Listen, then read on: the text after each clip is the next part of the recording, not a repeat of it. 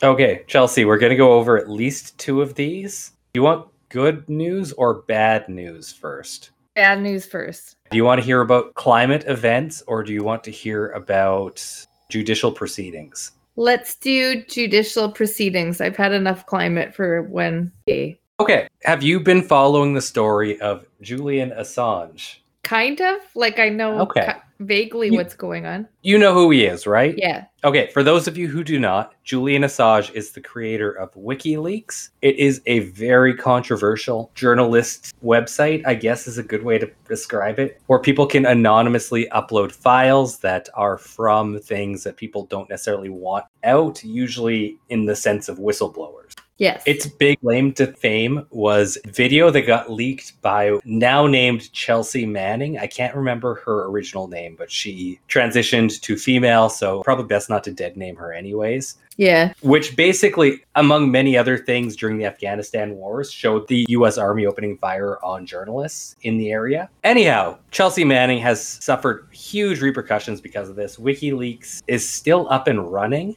And it's not just about America, it's about many different places in the world that have very many documents leaked to it to make sure that all information can be spread out throughout the world so that there's nothing secret. That's at least its mandate. Julian Assange, very controversial character. He is loved and hated by many, but he, for a long time, was living in the Ecuadorian embassy in the UK because he was facing extradition charges in the UK to Sweden for a sexual assault allegation, where during a sexually consenting event, actions proceeded to a point where the woman was no longer consenting, and in Sweden constitutes a sexual assault.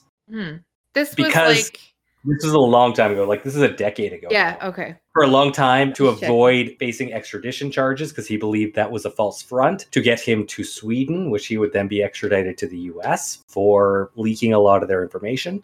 Yeah. He hid in the Ecuadorian embassy. A couple of years ago, the UK Special Forces, basically SWAT, broke into the Ecuadorian embassy and apprehended him. He has been in a British jail cell for a couple of years now, facing possible extradition to the US because Sweden has since dropped the charges. He's in Ecuador in a US in a British embassy? He was in UK, so London, in an Ecuadorian embassy. Oh, okay. And basically, he lived in a very small building in one room for a long time because if he left, he would be arrested. Yeah, okay.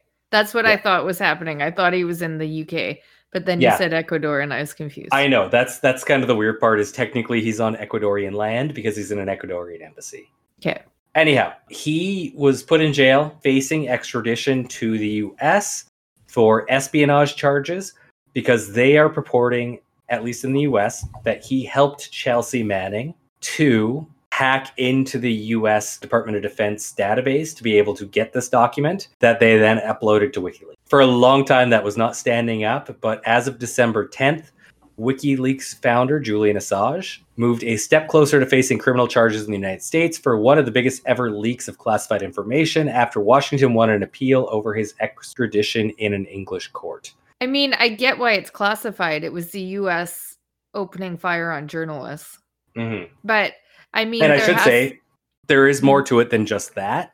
Yeah. The biggest argument against Julian Assange is he puts people in danger. Nobody has ever been killed due to a leak on WikiLeaks. Yeah, and you know what? In a society where there's so many secrets, I believe we need something like that. Like, you need a good whistleblower every now and again. Yeah, but what happened is basically there was a ruling out of England that originally they couldn't extradite Assange to the US because the charges he faced had a maximum sentence of execution. Executions are not a form of punishment allowed in the UK, so they're not actually allowed to extradite people if they could be executed for. He's seriously facing execution if he goes to the United States? He could be. It's highly unlikely, but he's likely to spend the rest of his life in prison because of this. Yeah. So the original ruling was that he couldn't be extradited because of that, but the appeal court recently said that he could be extradited. Oh, no. We need people like that, though. Like, or else there's all these things that we don't know that all these sneaky companies and people are doing.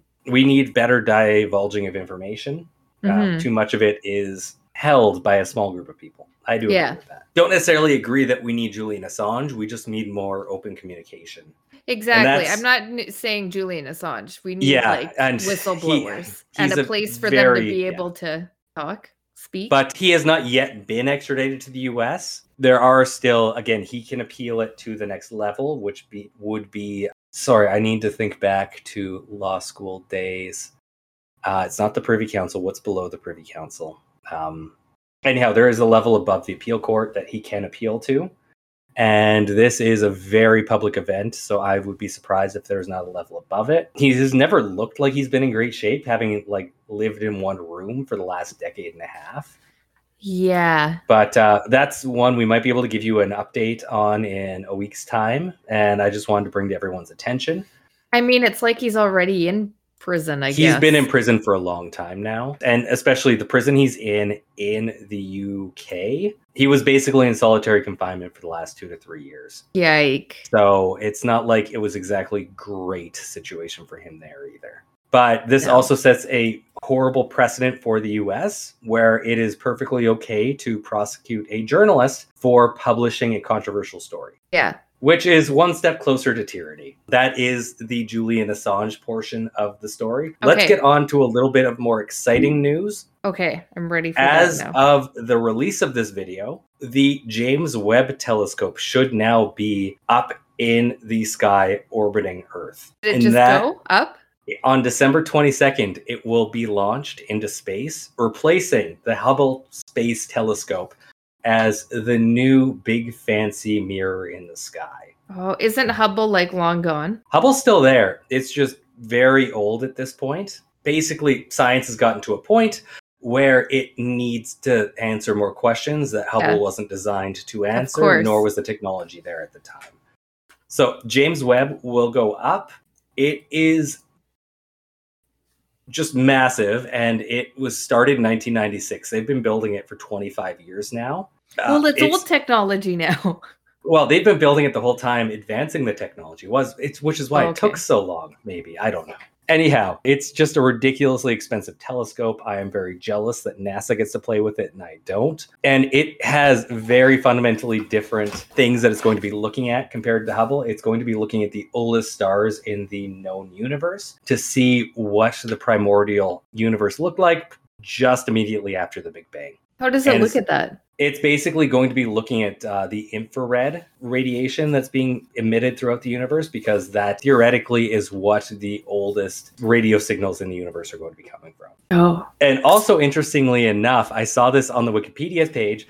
It is going to be sensitive enough that it's going to take a look at what's called Tabby's star. And I believe we talked about Tabby's star in the Fermi Paradox episode. Do you remember that? That's the one that's giving out the lights being interrupted by something. Is that it? Yeah, every now and then on an incremental time period, the light dims way more than will be expected for any known reason. Some people have speculated that that means that some massive civilization is building a Dyson sphere around the star. So they're actually going to be able to more sensitively look at the star and see what's actually happening around it. That is exciting. So, dollar figure on this is $9.7 billion spent by NASA to build this thing and put it into orbit.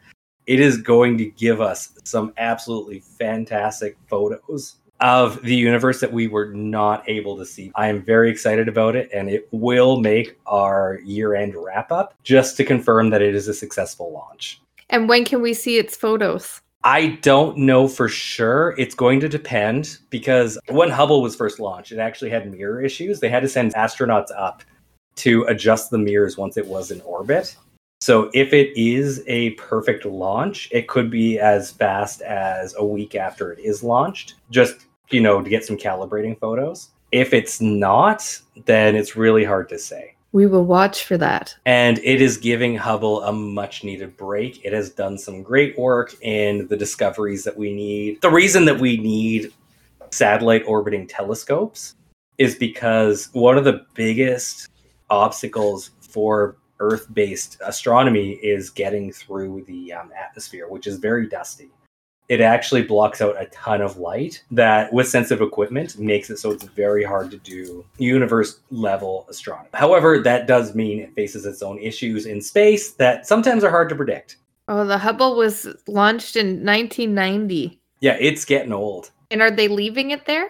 It'll still do some Might as work, well. and especially when it becomes auxiliary and it's not the main source of research, they actually do lend out telescopes for auxiliary research work, which means that we can do more fringe topic research in the sky. Are we going to rent it? Maybe we can rent it and just look at stuff.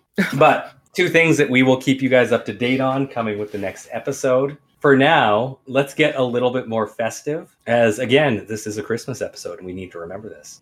Yeah.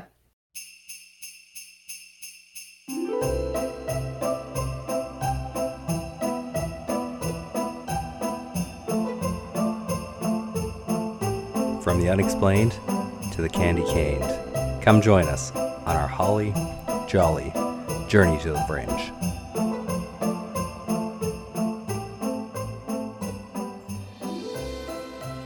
Hello and welcome to Journey to the Fringe, the only podcast out there that is a fifth dimensional choose your own adventure.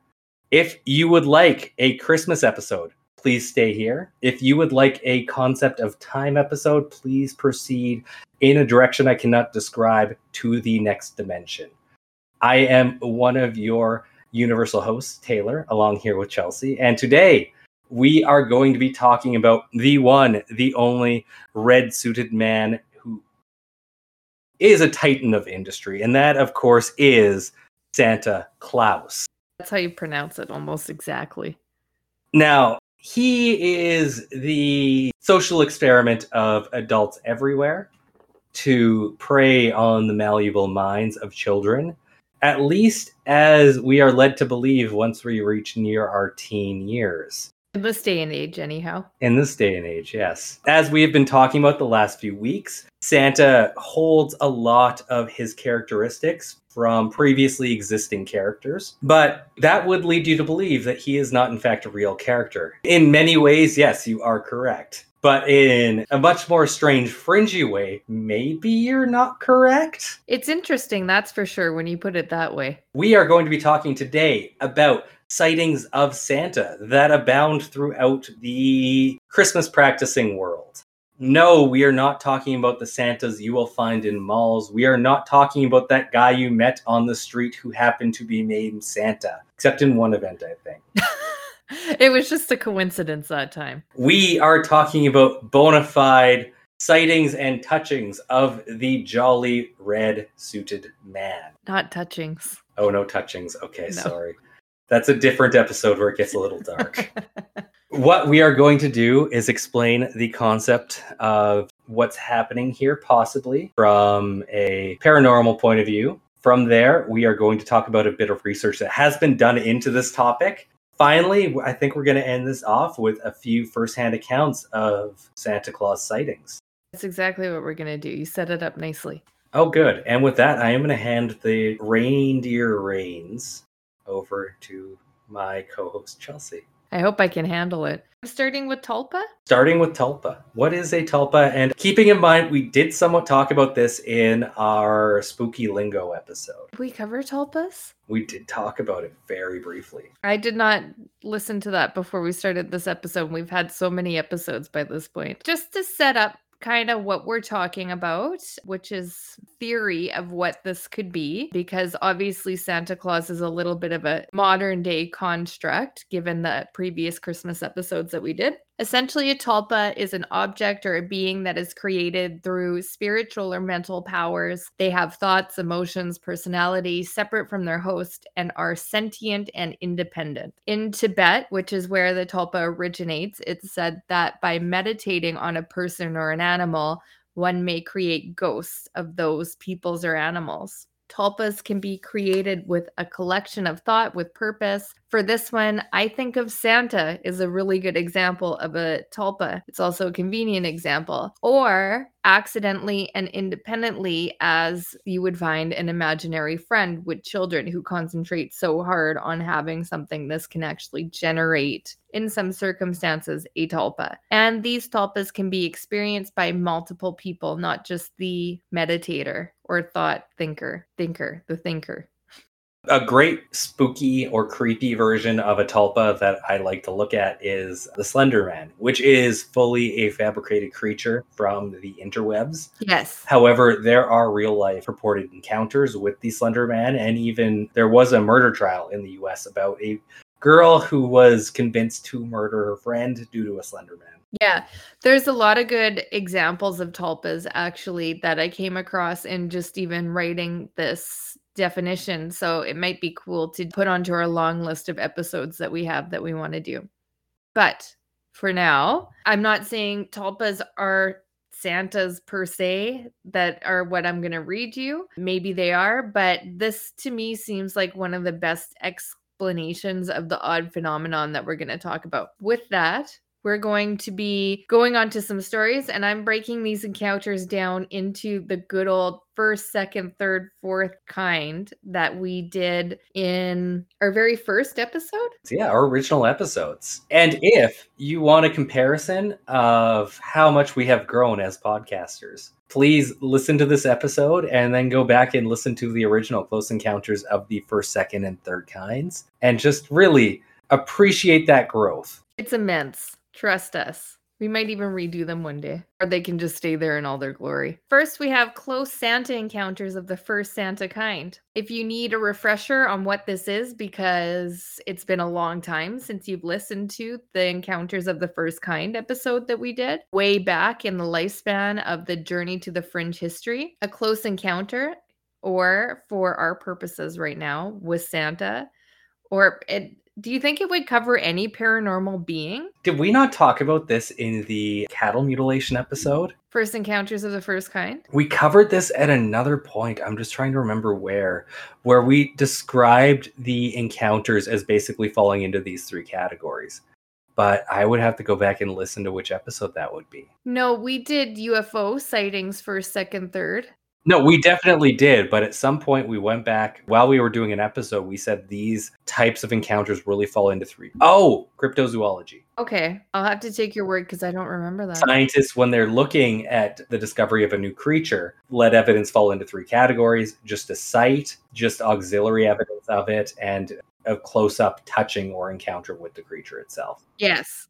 I didn't realize those were first, second, third encounters, but I guess when you put it that way. But I do think we can break this one down at least into close encounters and claws encounters. Yeah, I think this would apply to pretty much all paranormal beings, except it's with extraterrestrials that you get those third and fourth, I guess. You get fourth encounters with Bigfoots as well. Yeah. Okay. And elves, actually. Oh, true. Yes. It definitely applies to paranormal. Okay. Breaking down boundaries here. First claws encounters of the first kind are accounts of seeing Santa-like objects in the sky. These range from seeing a flying sleigh to pilots seeing strange lights in the sky. Now, just to start off, while I'm talking about this, I have to give a shout out to a book that I read called Claws Encounters.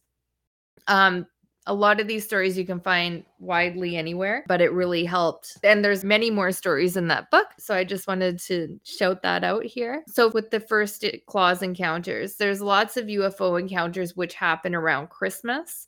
I'm not really going to elaborate on them very much. I just want it to be known that there's UFO sightings around Christmas, as you would think there would be, just like any other day of the year. A large amount of Foo Fighters happen around the skies in Germany in the week leading up to Christmas. It also helped that they were colorful lights. Rendlesham Forest happened around Christmas. The first encounter happened in Christmas Eve, just to name a few famous encounters. But of course, like I said, lots of other UFO encounters happen around this time too. And it's more just a special mention than anything really, because obviously I'm doing Christmassy sightings here. But those happen on Christmas Eve as well. So first story I have is Jimmy. Time frame, Christmas Eve, of course. Jimmy was about 10 years old and he was outside talking to his neighborhood friend at about 7:30 p.m. Christmas Eve, of course. They turn their attention to the sky when they hear faint bells, to which they see a fast-moving craft and the sound of bells moving towards them quickly. That's when Jimmy and his friend watch a sleigh holding Santa and the reindeer cruise low over the houses of the neighborhood. When the boys realized what they were seeing, the craft simply disappeared. After running inside to tell their families, they were met with laughter, so they didn't tell anybody else, really, except for when they recounted the story. They ended up losing touch with each other, as you do from childhood friends most of the time, until many years later when they meet up again and Jimmy decided to ask about the encounter that never really left him. His friend's reaction was, "How could I forget?" Next, Claus encounter of the first kind. This one is from Reddit user Uncanny Valley Girl. She says, "Honest to God, I heard Santa's sleigh on my roof. I was probably 5 or 6 Christmas night and I was solidly awake thinking about Santa, as you do at that age. My mother and father were dead asleep in the room, snoring loudly. They did not have a radio in the room or television, and our only neighbors were an ancient Italian couple with rough English and early bedtimes. I think it was around midnight. I heard hoofbeats on the roof above me and the sound of jingling bells. It was completely unmistakable. The weird thing about it is that I never believed in Santa. I was a skeptic from birth and would only accept that which could be proven to me. But this was weird. There was no way it could have come from an adjacent house. It was too loud and directly above me. I have no idea what happened that night." So that was Uncanny Valley Girl's story of Reddit. And then I have one more for the first kind Santa Claus encounters. This witness grew up in Memphis, Tennessee in the 80s when he was about 9-ish years old. He was coming home with his parents from a Christmas party the night of Christmas Eve. When they all pulled into the driveway to their home, they saw Santa, but not just Santa standing in the driveway. This was Santa in a sleigh hovering above the house. All they could hear was sleigh bells, and the sleigh was illuminated so you could see everything in detail. The suit, the reindeer, everything. Santa waves and flies off into the night sky. With a twist in this story, the father was actually an air traffic controller who of course witnessed the whole thing and was in total shock of what he encountered. As an air traffic controller, he has certain privileges and accesses to air traffic control data to see if there is any unusual activity. There was not. Do you have any first encounter stories you'd like to add? No, in fact, I was going to add that Memphis one, but you definitely already did that. Do you want to read it again? No, I just deleted it. So we don't have to worry about that. Okay, I have another encounter, but it is a nice segue from Santa encounters of the first kind to Santa encounters of the second kind because it literally has both. Before I start the story, if you will remember from our Close Encounters of the Second Kind episode, the second kind is evidence left behind, which include but are not limited to strange boot prints, sleigh or deer tracks left in odd spots, and mystery presents. Just a side note, I did not include any mystery presents, and I tried to stay away from random just Santa sightings in the living room because I was like, most of these are kids. Let's be honest. Yeah, and that's the hard part, really. Anybody that's saying basically, I have a distinct memory of Santa before I was 5, you have to at least question their cognitive ability at that point. Yeah. And I do. I tried my best to stay away from stories like that. Just be aware these are a part of the phenomenon that we're talking about. Mystery presents as well. People can swear up and down that they don't know where this present came from. Could have been a neighbor, could have been a parent that's really committed to the story. So I left those out. They could, for all I know, just be complete Santa miracles. But just for the purpose of this podcast, I like to stick to the paranormal clause because it makes it spookier that way. Okay, here I go. Christmas Eve, 1976. Jason and his mom were spending Christmas alone as Jason's father had accepted a new job out of state. Jason was 5 and slept in his mom's bed that night when they were both awoken in the middle of the night to a loud noise on the roof. Just an aside here, I would be so freaked out if this happened. And I don't know how they get up and look out the window. I don't know that I would do that if I heard such a commotion. His mom went to investigate and warned Jason to stay back. She moved cautiously towards the window where she froze like she was in shock. Jason asked her what she saw, then what was on the roof, in fear that it was a burglar. But he was also 5, so he thought there was a possibility it might be Santa. So he goes towards his mom. The mom just stares out the window in a daze, and he joins her at that point at the window where they both watch Santa, a sleigh, and reindeer.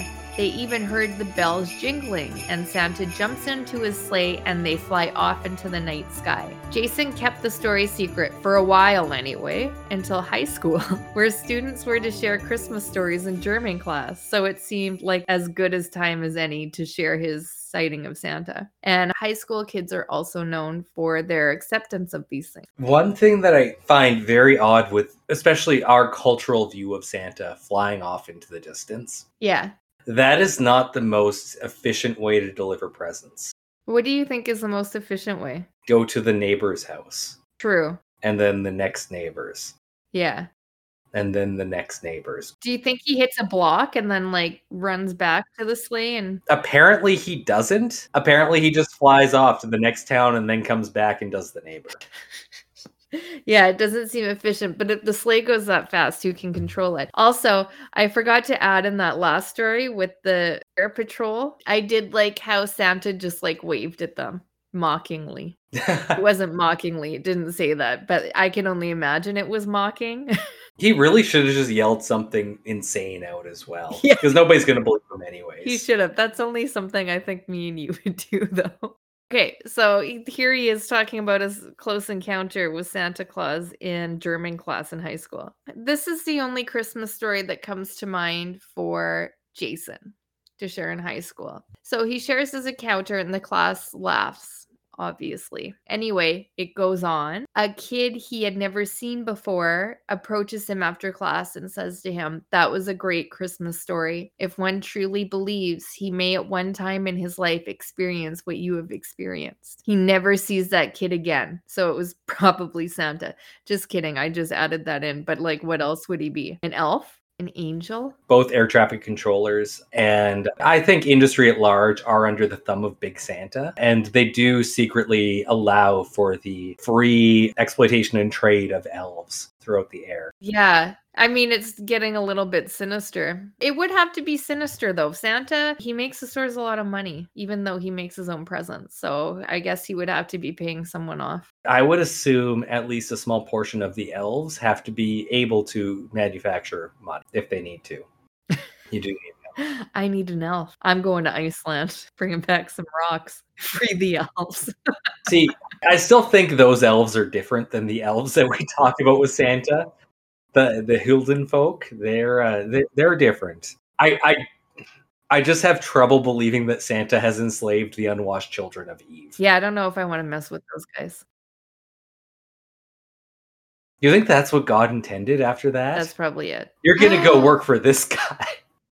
You belong to Santa now. That, and I know we just had an episode that Santa is a new social construct, but he also goes back to Adam and Eve. Yeah. At least Odin does. Yeah. So there we have it. Breaking news on Journey to the Fringe. Okay, that actually explains a lot when it comes to Viking folklore, with Odin and his relationship with the dwarves and the elves, and why they just keep building him things despite the fact that he doesn't pay them and they kind of don't like him. Yeah. Slaves. Poor elves. Because he has a weird agreement with God to have the dirty children. And air traffic controllers. They come in eventually. I don't think they're from the start. Probably not, no. So, he never sees this kid again. After this weird experience, he decides to seek solace with his mom to recount the story. She relives the story again with all the details matching his, of course. She even goes on to say she investigated after and found no hoof prints in the snow, even though they heard hoofs of some sort. And that's that story. So there we have, maybe it wasn't a second kind. What tangible things do you, maybe it's a... I thought they specifically didn't see hoof prints. No, but maybe it's the encounter he had with that kid. So then it's a third kind or fourth kind. Anyhow, let's pretend I didn't do that. Another short, close encounter of the second kind. A now grown-up man, name not included, so let's call him Doug Doug, recalls looking out Christmas morning to freshly fallen snow. To his surprise, he sees a set of footprints deeply imprinted in the snow on the roof, leading past his bedroom and right to the chimney, then another set coming from the chimney. The parents were just as baffled as the witness child was. So this beautifully named character, did he rule out the idea of the, Black Peters? Let's call him Black Peters. He did not, but it didn't specifically say that, and I shortened the story down quite a bit. Okay. So I cannot say for sure without talking to Doug Doug himself. Okay. But no, I assume as a child, he really didn't narrow basically anything down. I didn't think Doug Dougs could be made children. I thought they were just created as men. Yeah, they are. He was a tiny man. Okay. Also an elf. Do you have any? Okay, I'll finish this one.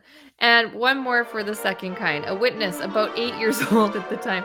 All these witnesses are children. Horrible witnesses, by the way. A mom was preparing for Christmas morning on the eve before Christmas while he sat beside her, and it was about 11:30 p.m. That's when it happened. He was up past his bedtime. A sharp and loud thump on the roof. He recounts, it sounded like a car landing on the roof. It was that loud and heavy. They lived in an A-frame house with a very steep pitch and an 8-foot wall to reach the roof. Who would have been on the roof at this time of night anyway? Then they hear heavy stomps across the roof and down the other side to the chimney. So they run into the night to see what's going on. Nothing was there. The roof was covered in ice, so there was no way anyone was getting up there. And also no tracks or anything indicated that anything would have been up there. Also no car. Obviously, there's no explanation needed as to who the intruder was that night. Black Peters. Probably the Black Peters. Any second encounters? I do have one, yes. Okay. This was posted on one of our 3 source websites from an anonymous poster for the Christmas of 2006. I was coming home from my aunt's, where we had a party. I was crying because one of my cousins told me that Santa wasn't real. Then we came around the corner of my street and there it was, a big red sleigh and reindeer sitting on my roof. And then Santa popped out the chimney.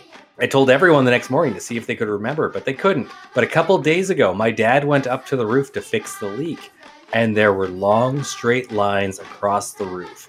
I took a picture and showed it to my baby cousins and told them, always believe. Which is the tangible leaving of at least evidence in a theory. Again, these are, unfortunately, most of the stories we're going to see are from small, impressionable children. Yes. Except for Doug Doug, who was already a man. He was a small man. I like what Uncomfortable Truth said about the air traffic controller tangent. In the beginning, there was air traffic controllers. For there was nothing but space, and things need to fly through space, so you need to control it. And in the end, wasn't that what God did next? Yes. Control space. Pretty much. He always has. Got the okay from air traffic control above the air traffic control. Next up, close Odin encounters of the third kind. It's joking. It's still Santa. But these are actual run-ins with the big man himself. These are where it starts to get fun and creepy. So this witness, I can only assume it's a child, had multiple creepy encounters. This is Claxton. First was 2002 in New York at a Christmas party, which was dying down, and his family was watching a movie he was not interested in, so he left the room. Claxton was alone. He knew he was alone. Everyone was occupied watching this horrible movie he didn't want to watch. When he sees a tall, fat figure scurry about 20 feet away from him, and he was wearing a Santa suit, and he was afraid. And I just like the use of the word scurry over any other choice of word he could have made there. Scurry creeps me out. Anyhow, He reports this to his family, which jokes and laughs at him, as you do.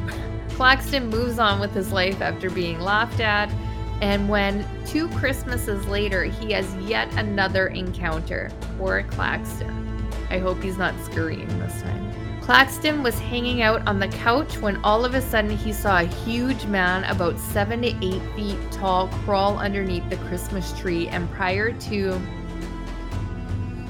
vanishing, sorry, it took me a minute to figure out what I was trying to say here. I said navishing. Prior to vanishing, this figure looks back to him and says, shh. And I don't know what's going on with Claxton, but there's literally another sighting. 2007, he says briefly for about 2 seconds or so, he sees Santa walk past him and disappear into thin air. I know what you're thinking, but it's the disappearing when he had eyes on him that gives it the paranormal quality to the sighting. Otherwise, I probably wouldn't have even included it if he just walked past to Santa. That one is obviously just a regular guy. Do you have anything to add to that one? No, I quite like Claxton. I do have one I do feel is a close encounter by an adult, in fact, of the third kind. Okay. This was posted to Reddit, I believe, by a user by the name of Snowman on XTC. Oh, nice. This was not a child? It always makes it sound more reputable when we're talking about Reddit usernames, hey? Yeah. Anyhow, Snowman XTC, being 37 at the time, I was a little old to believe in Santa. I had the faith he existed and felt in my heart he was real, but not physically real. Until I was in our parking lot dumping trash in the dumpster. Walking on the sidewalk, next to me was a chubby old man with long white hair and a long white beard, brown glasses, wearing a green flannel shirt, blue jeans, and red suspenders. He said, "Hello, Richard," as he passed. I said hi, and he kept walking. It wasn't until a few seconds later I realized I didn't know him, yet he knew my birth name, which in my view implies that he goes by a different name, but it's not specifically mentioned. Yeah, that's what I would get from that. We did not wear name tags or anything. He wasn't a customer, but he knew. I watched him as he continued down the street, and as he came to the intersection, he did not stop to wait for the light to change. It would just turn green and he walked out of sight. Weird, right? Yes, but it changed my mood knowing I wasn't nuts. You know, there's always the possibility that someone that he worked with was just like, hey, go out back and mess with Richard. Just go say hey. Well, and to be fair, there are people who carry around those cards in their wallet to be professional Santas just on the street. That happened to your child, did it not? In a Home Hardware? Yeah, it did. Where a man with white hair, big beard, handed Chelsea's child a card stating that I am in fact Santa. You should be good. I mean, I do pull out his business card every once in a while because it has his phone number on it. So I always say I'm going to call Santa. We really should have brought him on today. We should have. We should have called him for that reason. But I mean, those Santas are enough to give me the creeps a little bit anyway, because like, who wants to do that in their spare time? And just to go back to your close encounter with Claxton, if a large imposing character who told you to shush left a present under the tree, do you think you would actually open it? Like there is something under the tree specifically labeled Santa that wasn't there the night before. Let's be honest. Of course I'm going to open it. Yeah. Yeah. And I really wish at this point, no, it's too creepy. I'm not compromising myself in order to get a random present that is unknown. So please don't come visit me, random 8-foot tall Santa, even if you do have a present. At least 3 presents. Yeah. At least. And they got to be good. Okay, time for another creepy one. These third kind Santa sightings are, I don't know, they're just, to me, that's creepy. All of them. So here we have Anna, who is an adult. Just kidding, it's a child. She hears something moving around in the living room Christmas Eve. She's obviously in bed. She goes to investigate, and as she's leaving her bedroom, she sees a man dressed like Santa standing in front of the Christmas tree. She says man dressed like Santa for a reason, because she says the vibration that the figure gave off was not Santa-like. He didn't look holly or jolly or kind and happy like you would expect Saint Nick to look. He looked more eerie than anything. Do you really expect Santa on his busiest day of the year to look holly and jolly? He's supposed to. I feel like he's going to be under a lot of stress. He is going to be sweaty because he is working frickin' hard. Yeah. And he's going to have no time for interaction. So he is not going to bother. I mean, he does have time for cookies. Is he? Or are the parents secretly eating them before he gets there? You're right. And then it just pisses him off. Yeah. You're right. And then he's like, oh, this fucking kid isn't in bed yet. The parents had one job, 2 jobs. Don't eat the cookies and put your kid That's not even a real job. It is a job to get a kid to bed. Not eat the cookies. No, putting a kid to bed is a job. Not eating the cookies isn't true. No, that's not a real job. I mean, you could say, are there cookie testers in the world? That's the opposite. They're paid to eat the cookies. Right, not paid. There's nobody that's paid to not eat the cookies. You're right. Okay. No, there wouldn't be a job like that. He looked more eerie than you would expect Santa Claus to look. Much creepier than the Santa that waved from above the air traffic controller sounds. Saint Nick feels the presence of the little girl there and turns around to look at the girl, and the stare seemed to bore right into her soul. So she runs off into her parents' bed, as you would. She often wonders if it wasn't a paranormal presence mimicking the look of Santa to her, which is a good point. And I wonder if that wasn't something going on with Claxton as well. Because who has more than one Santa encounter like that? Yeah, and at the end of the day, too, the idea of a tulpa, what if it is not just a paranormal figure who just decides to embody what people... Yeah, because that's what bad presences do. They kind of take on whatever you were expecting. In which case, Christmas is a nice kind of cloak to be able to do that. And Claxton's encounters seem really dark as well, because it's like slithering around and stuff. I mean, the Grinch slithered. Yeah, he slunked. He slithered and slunk, did he not? Yeah, he did. This is fresh in our minds. We just watched it last weekend. No, yeah, 2 days ago. It's very fresh. Okay, now we have Child Richard. In 1976, he's 6 years old. Christmas Eve, of course, and he's having Christmas Eve insomnia as he laid next to the Christmas tree that night. He did drift off at one point, but was abruptly awoken to a tree full of presents, and a figure was bending over them. The figure was only about 1 to 2 feet tall, and instead of a full figure, it was an outline that looked like the snowy, static pictures of an old television that lost its signal. The figure stood there motionless, standing there for several minutes, and disappeared with Richard rubbing his eyes. That one I found a little creepy, but I'm also wondering if maybe a TV wasn't on in the room somewhere. That's potential. Yeah. Also, I am curious if this would actually be a Nisa encounter. Yeah, because it's so small, right? Yeah. I would agree with that. That's why I included it. And plus, it's just kind of creepy, snowy static. I'm a little worried for Little Richard. Child Richard. No, I think Little Richard's good. Yeah, that works too. It's interchangeable. Anyhow, I am worried about Little Richard's livestock and whether or not he awoke to all of their tails tied together or all of the porridge in his house being gone. I hope he had porridge. That's a little bit like, and I'm surprised it didn't come up in our episode. That's a little like poltergeist activity. Like all the livestock's tails being tied together. See, I couldn't find an actual account of the tails being tied together, though. Oh.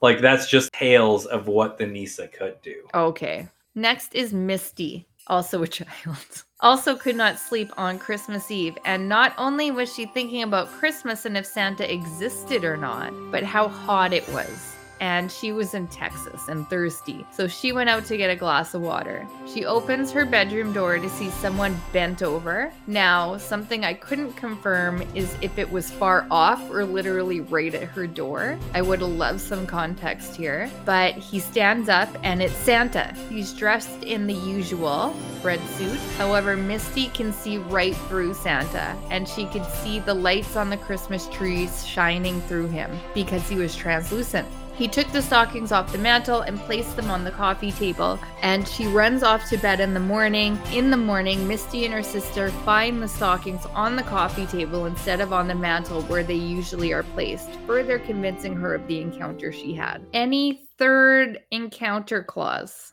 I do have one, yes. I did not record the name of this individual. We can make it up. Okay. Let's call this guy Balthazar. Okay, I like that name. It's very villainous. Yeah, and Balthazar also has a sister. So my sister always talks about how when we were little, she saw Santa deliver presents to us. She says everyone was asleep when she saw him. She only saw his boots, pants, and heard his bells, but she says it was for sure him because of the gifts. Everybody says it was my grandpa, but he always says she's mistaken and he never dressed as Santa. That morning, I snuck into my grandparents' room looking for any traces of a Santa suit.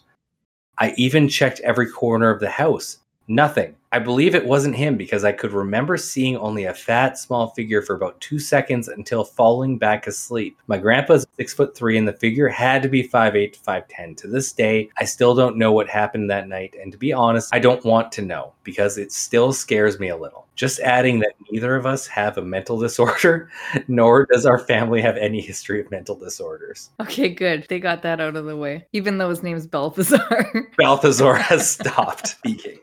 I think that I would consider that kind of a fourth kind, which I'm going to get into like right here. Okay. So obviously we're coming to a close of the encounter scale, which is the fourth Santa kind, which is experiencing a transformation of senses of reality, including abduction, missing time, dreamlike feelings, and also include non-abduction cases where absurd, hallucinatory, or dreamlike events are encountered. Something that happens quite a lot in these is people falling right asleep after their encounters, which we saw in yours. So I guess that was a very nice transition. Yeah, it was. It included one of the qualities of a fourth kind. So first one, witness was quite young, but this had stuck with her since it happened. The evening, her aunt had been visiting and was using her bed, so she was sleeping on the floor. The child witness is tossing and turning when at about 2:30 a.m. she noticed a dim glow coming from under the door to her room. So she gets up and looks into the hallway. There, she sees a figure standing in the doorway with a mystical, magical glow around him. He was Santa, surrounded by a glittering silver and gold haze. He looks right at her and spoke without moving his mouth. Now you know you are supposed to be asleep while I'm here, don't you? She didn't want to be on the naughty list, so responds that she can't sleep. Santa says, go pretend, to which she goes and falls immediately to sleep. As an adult, she can't figure out the glitter that surrounded him, like in the air around him during the encounter. And while she says it could be a dream, she remembers the details perfectly. End encounter there by the child witness. Next child witness up,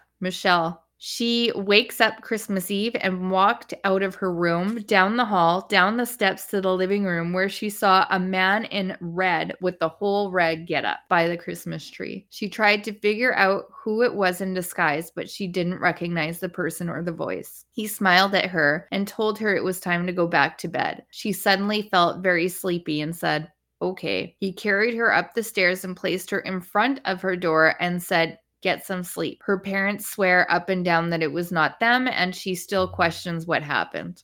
So last story I have of the fourth kind, 8 or 9 years old. This is child Andy, the witness. Child Andy wakes up Christmas morning, and even though he's not allowed out of his bed yet, he makes his way out anyway, walked to the bedroom door towards the steps and says he doesn't remember walking down the steps. He just kind of floated down. As he was floating down, he saw the Christmas tree and his sister talking to a man next to it who happened to be wearing a red suit and had a white beard. It was Santa. All of a sudden, he's running towards Santa to give him a hug, and Santa showed off the presents and said, go back to bed, which they did. He later woke up in his bed confused about what happened. Years later, I don't think it was a lot of years, as I just emphasized. I think it was a couple years later. Andy works up the cojones to ask his sister if she ever recalled anything weird happening on Christmas. She says, I do remember hearing a noise and getting out of bed. Then I remember waking up in my bed a few hours later, which is creepy. And that ends the close encounters of the fourth kind for me. Do you have anything? I do have one, yeah. And it was posted on Reddit in 2016 by a user by the name of Vemnox. I've been holding on to this for 25 years, in my 30s now, and this happened when I was 7. I've only told this story to my parents and to my wife, namely because of the overwhelming fear of pure doubt and skepticism. But I was inspired by a 2014 post by person1031, along with commenters user Jackster, user Uncommon Rider, user SF Dual. You know what? I'm just going to skip. There's many different users. Okay. And so many more onto the story. I was 7 years old in 1990 and spending Christmas as usual at my grandparents' house. Normally, I slept in my own room there, but as a child, I never ever slept on Christmas night. Out of excitement, so my grandparents let me sleep in the bed in between them. We went to bed around 10 a.m. and as usual, I was just laying there wide awake. It says 10 a.m. I think he means 10 p.m. I was just laying there wide awake. A little while later, I hear distinct heavy footprints walk into the room, along with light sounds of bells. Now, the room was very dark at the time, so I could only make out the unmistakable shape of Santa out of the corner of my eyes. I was laying on my right side at the time, facing my grandfather's back. My grandpa, always been the loudest snorer in the world, and this time was no exception. Petrified, frozen, and pretending to be asleep, I just laid there for what seemed to be an eternity. Almost silently, the figure moved from the foot of the bed to the side that my grandfather was on. Every time he snored thereon, the distinct glove of Santa patted him gently, and the hand looked like this. He has posted a photo, but I don't want to show you out of fear of it freezing everything up because we've been having connection issues. Okay. This went on for maybe half a dozen pats. Then the figure moved again to the foot of the bed. This figure gestured slightly, and the next thing I knew, I was passed out, fast asleep till the morning. Now, I'm the first person to discount a story like this with a, yeah, okay, buddy. So let me myth bust a few things. Was it your dad? My dad was not nearly the size of the figure. Moreover, he was never, ever the type to do something like this, even for a child. Could it have been a family friend dressed as Santa? I guess. But it would have been the most unusual time for a Santa to come in late at night, long after everyone is legit asleep and in the pitch black. Don't you think they'd have wanted their friends to come when they could actually see my reaction when I was awake? Finally, that would have been the most insanely elaborate costume ever. Could it have been a dream? Absolutely not. I was wide awake and there was far too much detail. Could it have been some sort of hallucination or a tulpa? Possibly. What did your parents or grandparents have to say about it? My grandparents had no recollection as they were fast asleep. They, along with my father, were all sarcastically, "Sure, he appeared, buddy," to me. My mother, on the other hand, still believes me to this day because she coincidentally had the exact same occurrence when she was 7 and said she saw Santa. What? Look, I'm embarrassed to even post this because I know the modern image of Santa is largely driven by pop culture. I'm a father myself, now of 3 kids, so I do all the Christmas grunt work. But I still maintain that one Christmas, I saw something or someone that looked like Santa. Thank you for listening to the one and only time I will probably ever publicly tell this story. Merry Christmas to everyone on Paranormal. That was a really creepy story. And he brings up a good point that, like, why, when everyone's asleep, would someone do that? That's the worst time because you're not going to get a video or a story out of it at all. Yeah. For anyone else. And why would he, like, touch his grandpa as he was snoring? Yeah. And why would the grandparents be like, "You're not sleeping at all tonight. Come in our bed." Between us. Well, that might be the normal thing, but something I find so interesting with these stories, and it doesn't come up in like the Hollywood manufacturing of Christmas, is Santa just has this power to say go to bed, and like the kid immediately gets tired. Yeah. For the most part, this just appears to be something that happens with actual sightings of something happening. Paranormal. So in that way, it's super creepy. We think of Santa being so like jolly and happy, and you bring up a good point. He's working hard that night. Maybe he's not that jolly Christmas Eve because he's like working so hard, flying all over the world. And he literally is like 24 hours of straight work. And not easy work either. Like I mean, he's flying all over the world. He's not doing it even in a logical way that's going to save the most time. Some people don't even have chimneys. How the fuck do you do this? And yeah, again, not going door to door, going from one house and immediately flying off to another area only to come back to the neighbor. Yeah, maybe it's the only ways they can do it. But I definitely found these stories interesting. I didn't know that they were real life Santa sightings, but I don't even know that it only makes sense.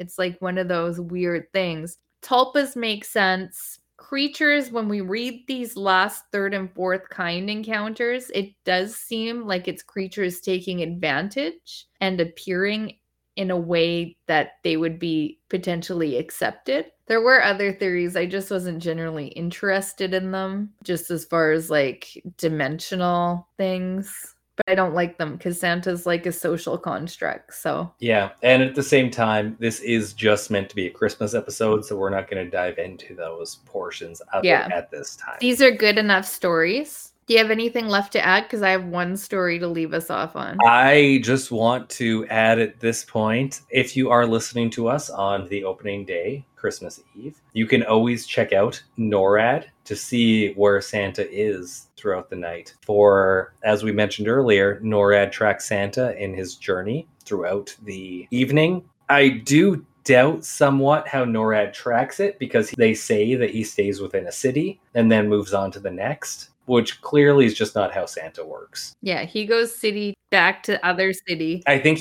they're just giving a general idea where he is. So we're there. And of course, big air traffic control is not going to want you to know where he's at either. So yeah.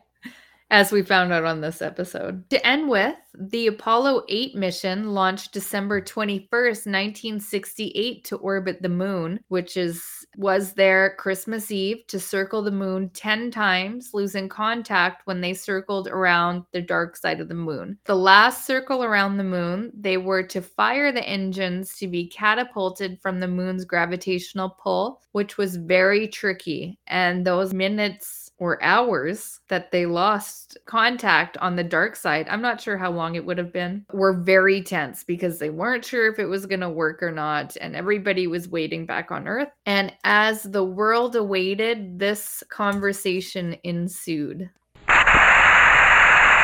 Apollo 8, over. Hello, Apollo 8. Loud and clear. Roger. Please be informed there is a Santa Claus. Okay, that's all I'm going to play. So, if you heard there, that was the Apollo saying that there is a Santa Claus. Some suspect that this is probably a code for UFOs or extraterrestrials, or maybe just a nice holiday greeting, but I thought it was a nice piece of audio to end with on this episode of Santa Claus. Yes, and I do agree with you. For those of you listening to us prior to Christmas Day, thank you for listening and enjoying our journey through the cosmic endeavor that is Christian and Christmas lore. It really is a cosmic gumbo of eclectic adventures, some happy, some not so much. But at the end of the day, this is our big, weird world of the holly, the jolly, the Christmassy, and for some reason, the birth of a baby, and some very smart men bringing him spices. Yeah. Oh, that would be delicious. I don't know for a baby. Yeah, they're probably for the parents. They never actually mentioned that. They probably were for the parents. Yeah. It's always it's not always for the parents, but what baby needs spice? No baby. Not even Jesus. And I think that's the end of our Christmas journey. Yes. Stay tuned for there is still one more episode left in the year. We will keep that a bit of a surprise for now, even though we have referenced it in many episodes coming up to this now. But for the meantime, I have been Taylor. I have been Chelsea. And we are here wishing you a Merry Christmas, a Happy Holidays, and a very merry journey to the Fringe with us. Thank you for listening, and we'll see you next time. Bye.